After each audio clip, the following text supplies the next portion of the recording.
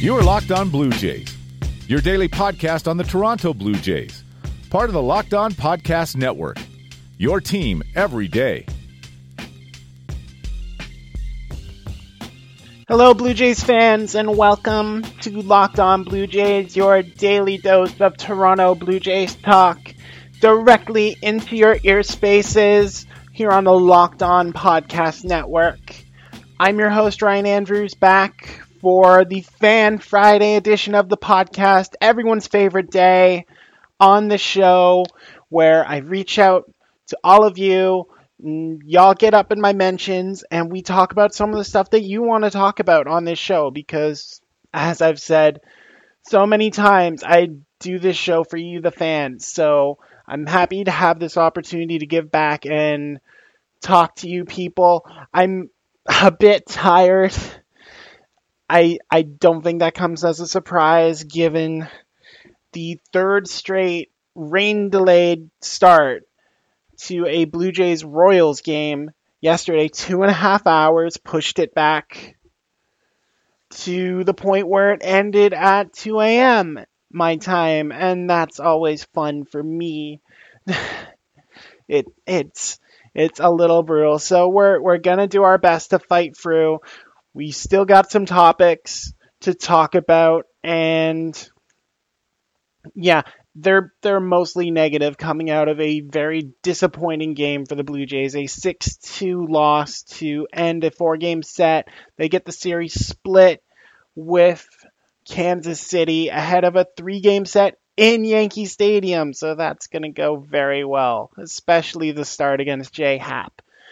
So, we'll try to keep it as positive as possible, but that's going to be tough when we're talking about mental errors and Jose Urena and the topic we're going to start with, and that is Sam Gaviglio, last night's starter. He went 4 1/3 innings, gave up 5 runs on 8 hits. It was not good. Sam Gaviglio is a guy who relies on control and deception, and it was neither last night. And yeah, you can put a lot of the blame again on the Blue Jays offense for going up against a guy who had a 63 ERA for them last year and only being able to put up 2 runs and then being shut out by the Kansas City bullpen, which is absolutely terrible. So, not entirely faulting Sam Gaviglio, but that was a bad start. Just continuously getting knocked around the ballpark by a bad Royals lineup that almost seems like Ned Yost just throws darts at a board to determine where people are playing half the time.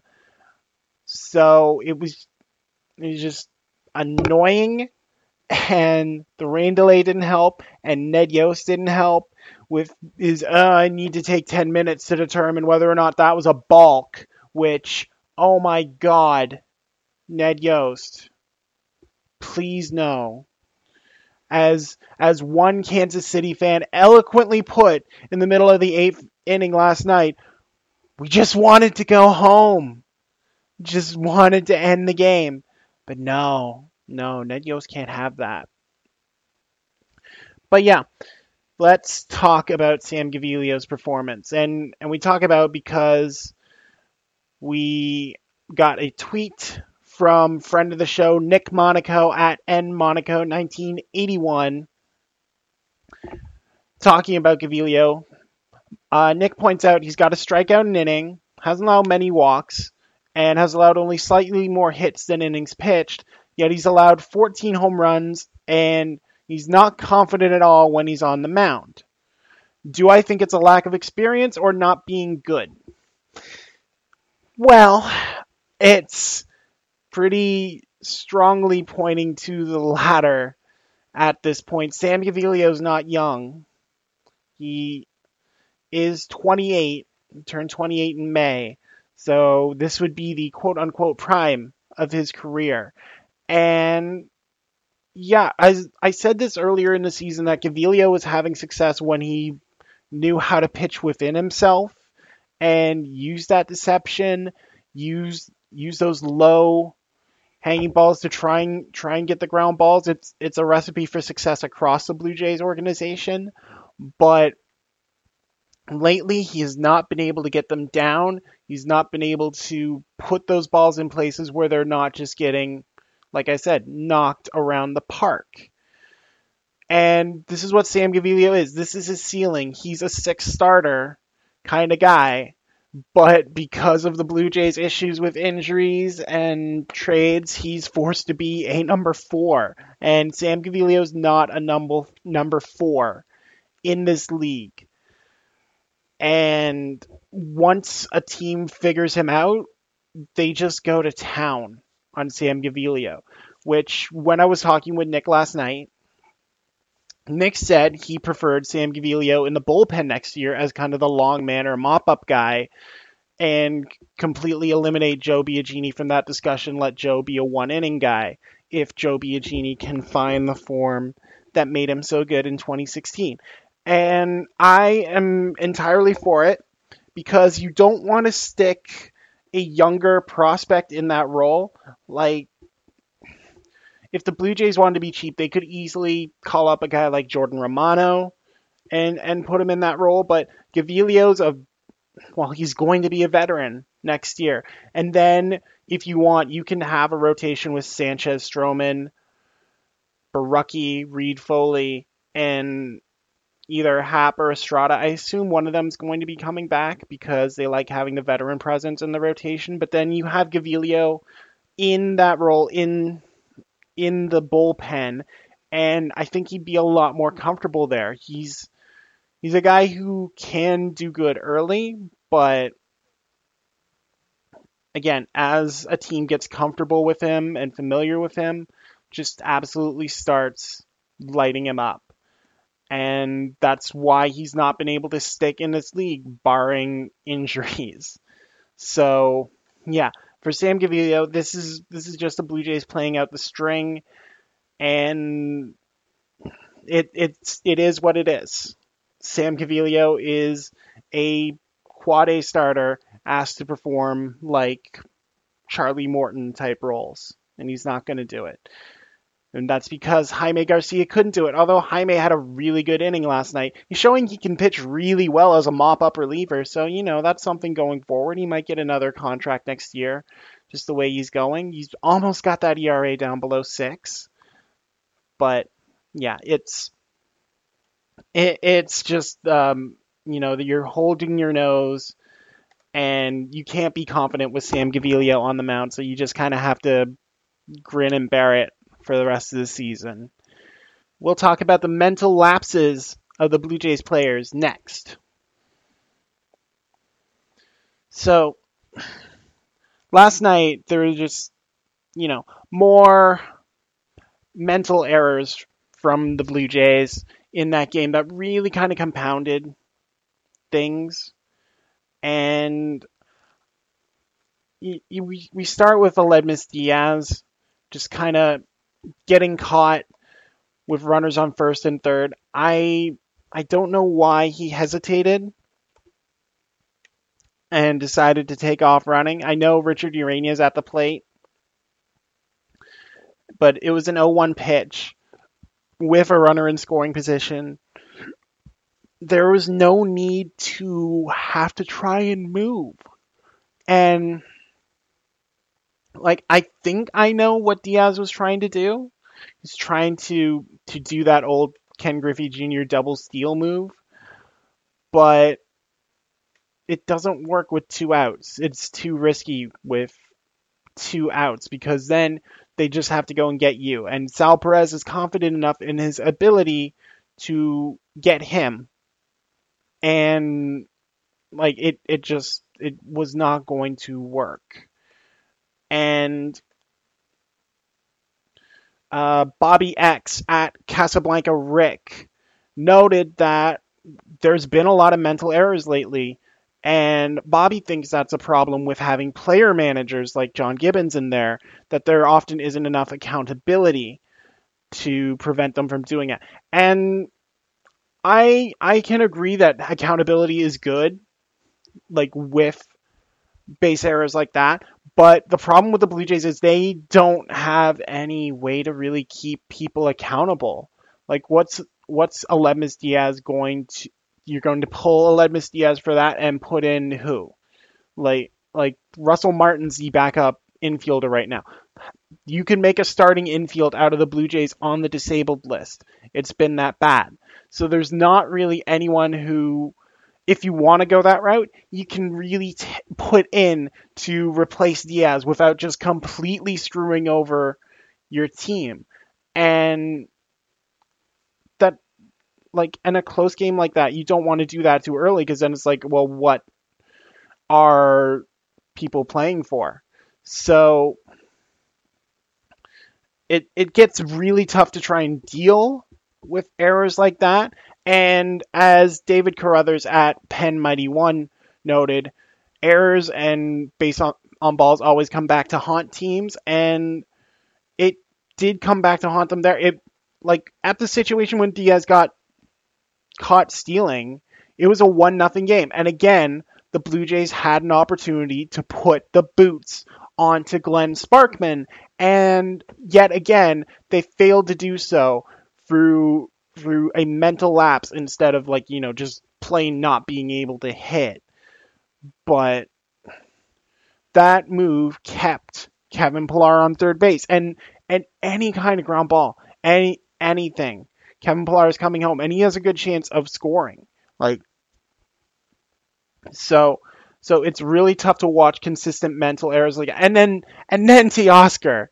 Oh my God, Teoscar Hernandez in the, I believe it was the fourth inning. It was off that Jorge Bonifacio hit where Teoscar runs it down and tries to block it with his foot, and then it just squirts right past him anyway.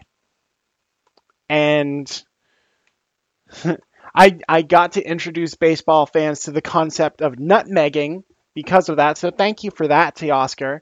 For the listeners, nutmegging is a soccer term when a person puts a ball through an opponent's legs and continues going on. But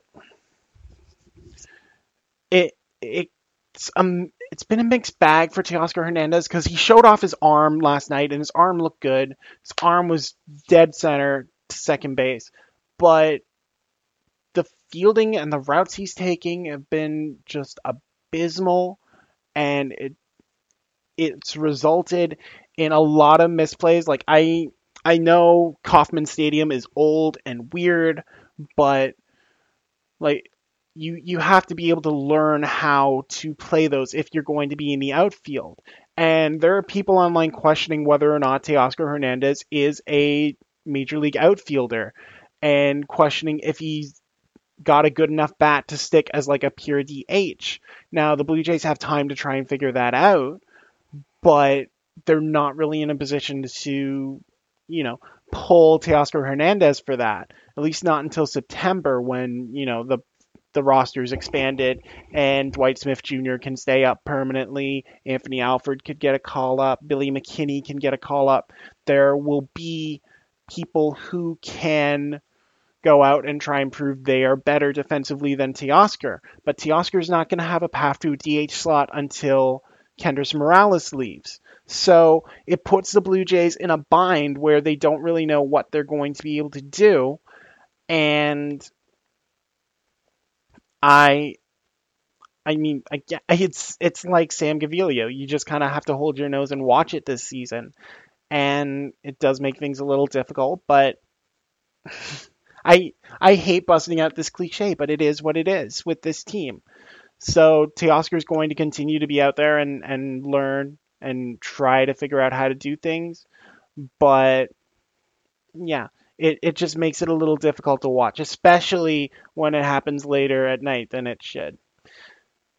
We'll talk about a young player doing the wrong things to wrap up our Fan Friday edition today, because a lot of you had things to say about what I said about Jose Urena. So we'll talk about him.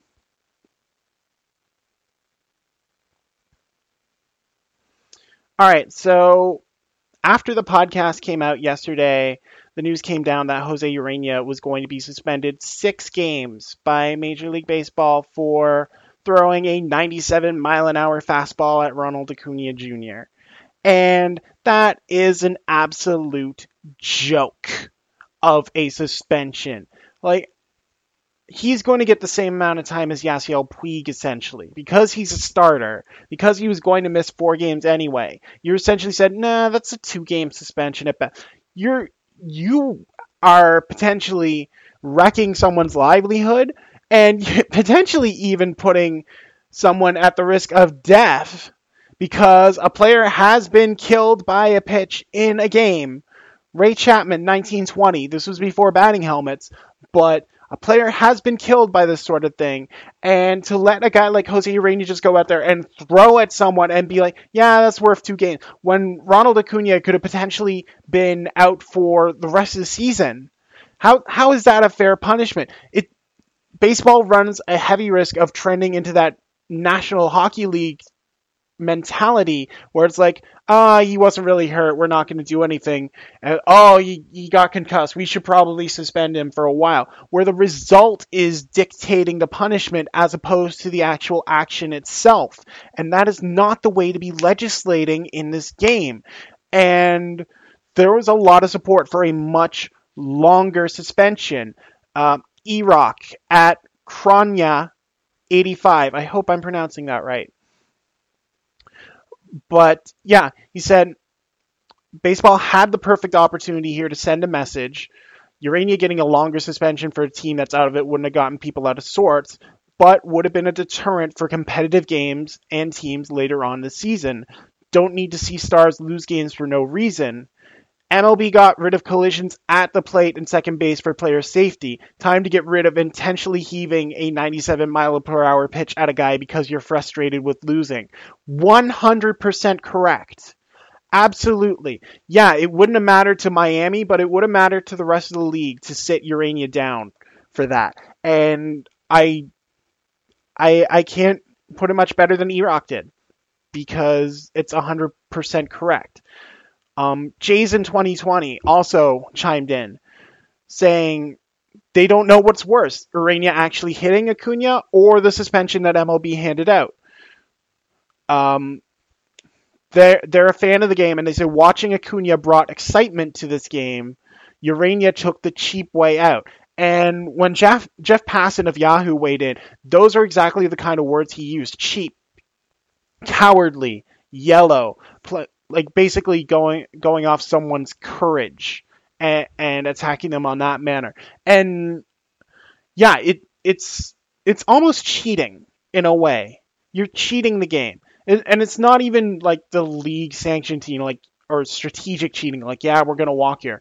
First pitch of the game, you decide to try and take someone out. And I said this yesterday, just absolute garbage mentality from Jose Urena. Absolute garbage thing to do, and you can't even explain it away and be like, oh, he didn't mean to do it, his first pitch, he didn't mean to. The way Jose Urena walked after delivering that pitch should rule out any disbelief that Jose Urena did not intentionally throw at Ronald Acuna.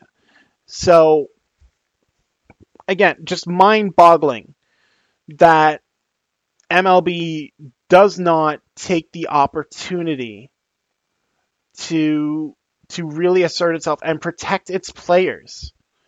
And I was baffled by the suspension, and I'm still baffled by it. It should have been at least 10 games. Although I was proposed an alternative by Supervisor J at JTup, who said, given Urena's numbers, a real deterrent would have been forcing the Marlins to use him for the next 5 days straight, which isn't a bad idea, but I think, like, they did give him a hefty fine, but without knowing how much money that actually took away from Jose Urena, what percentage of his salary, I think the suspension would have been better, and the fine would have been better than forcing the 19 Miami fans to have to watch him pitch for 5 days in a row. But I do appreciate that sentiment. I appreciate that outside the box thinking that Jay displayed there. And I appreciate all of you for tuning in to this edition of Locked On Blue Jays, part of the Locked On Podcast Network. And if you're not checking out the other shows on the network, Locked On NFL is coming back as the NFL season gears up. They have local leaders on Mondays. It's hosted by Matt Williamson. He goes around the league. He has Mike Sando from ESPN on Thursdays episodes.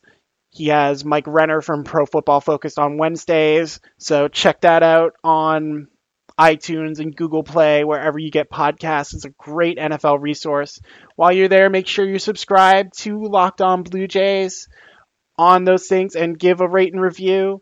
We appreciate it. I appreciate it. I want to thank all the fans who gave their opinions on today's episode. Thank you to E-Rock and Jason 2020 and Nick and David and Bobby and Jay. Thank you all so much for your contributions to this episode. If you want to get involved, you can follow me on Twitter at NeoAC18. That's NeoAC18. Always up for a conversation, even if you're not a fan of the Blue Jays. I'm willing to talk a lot of different things, so hit me up on there. And again, thank you all so much for another great week of Locked On Blue Jays action. Again, y'all are what keep this going, and I greatly appreciate it. And if you want to tell more people about it, hey, the tent is huge, so we can totally have other people under it. So again, thank you all so much for listening to this episode of Locked On Blue Jays. I've been your host, Ryan Andrews, and y'all take care.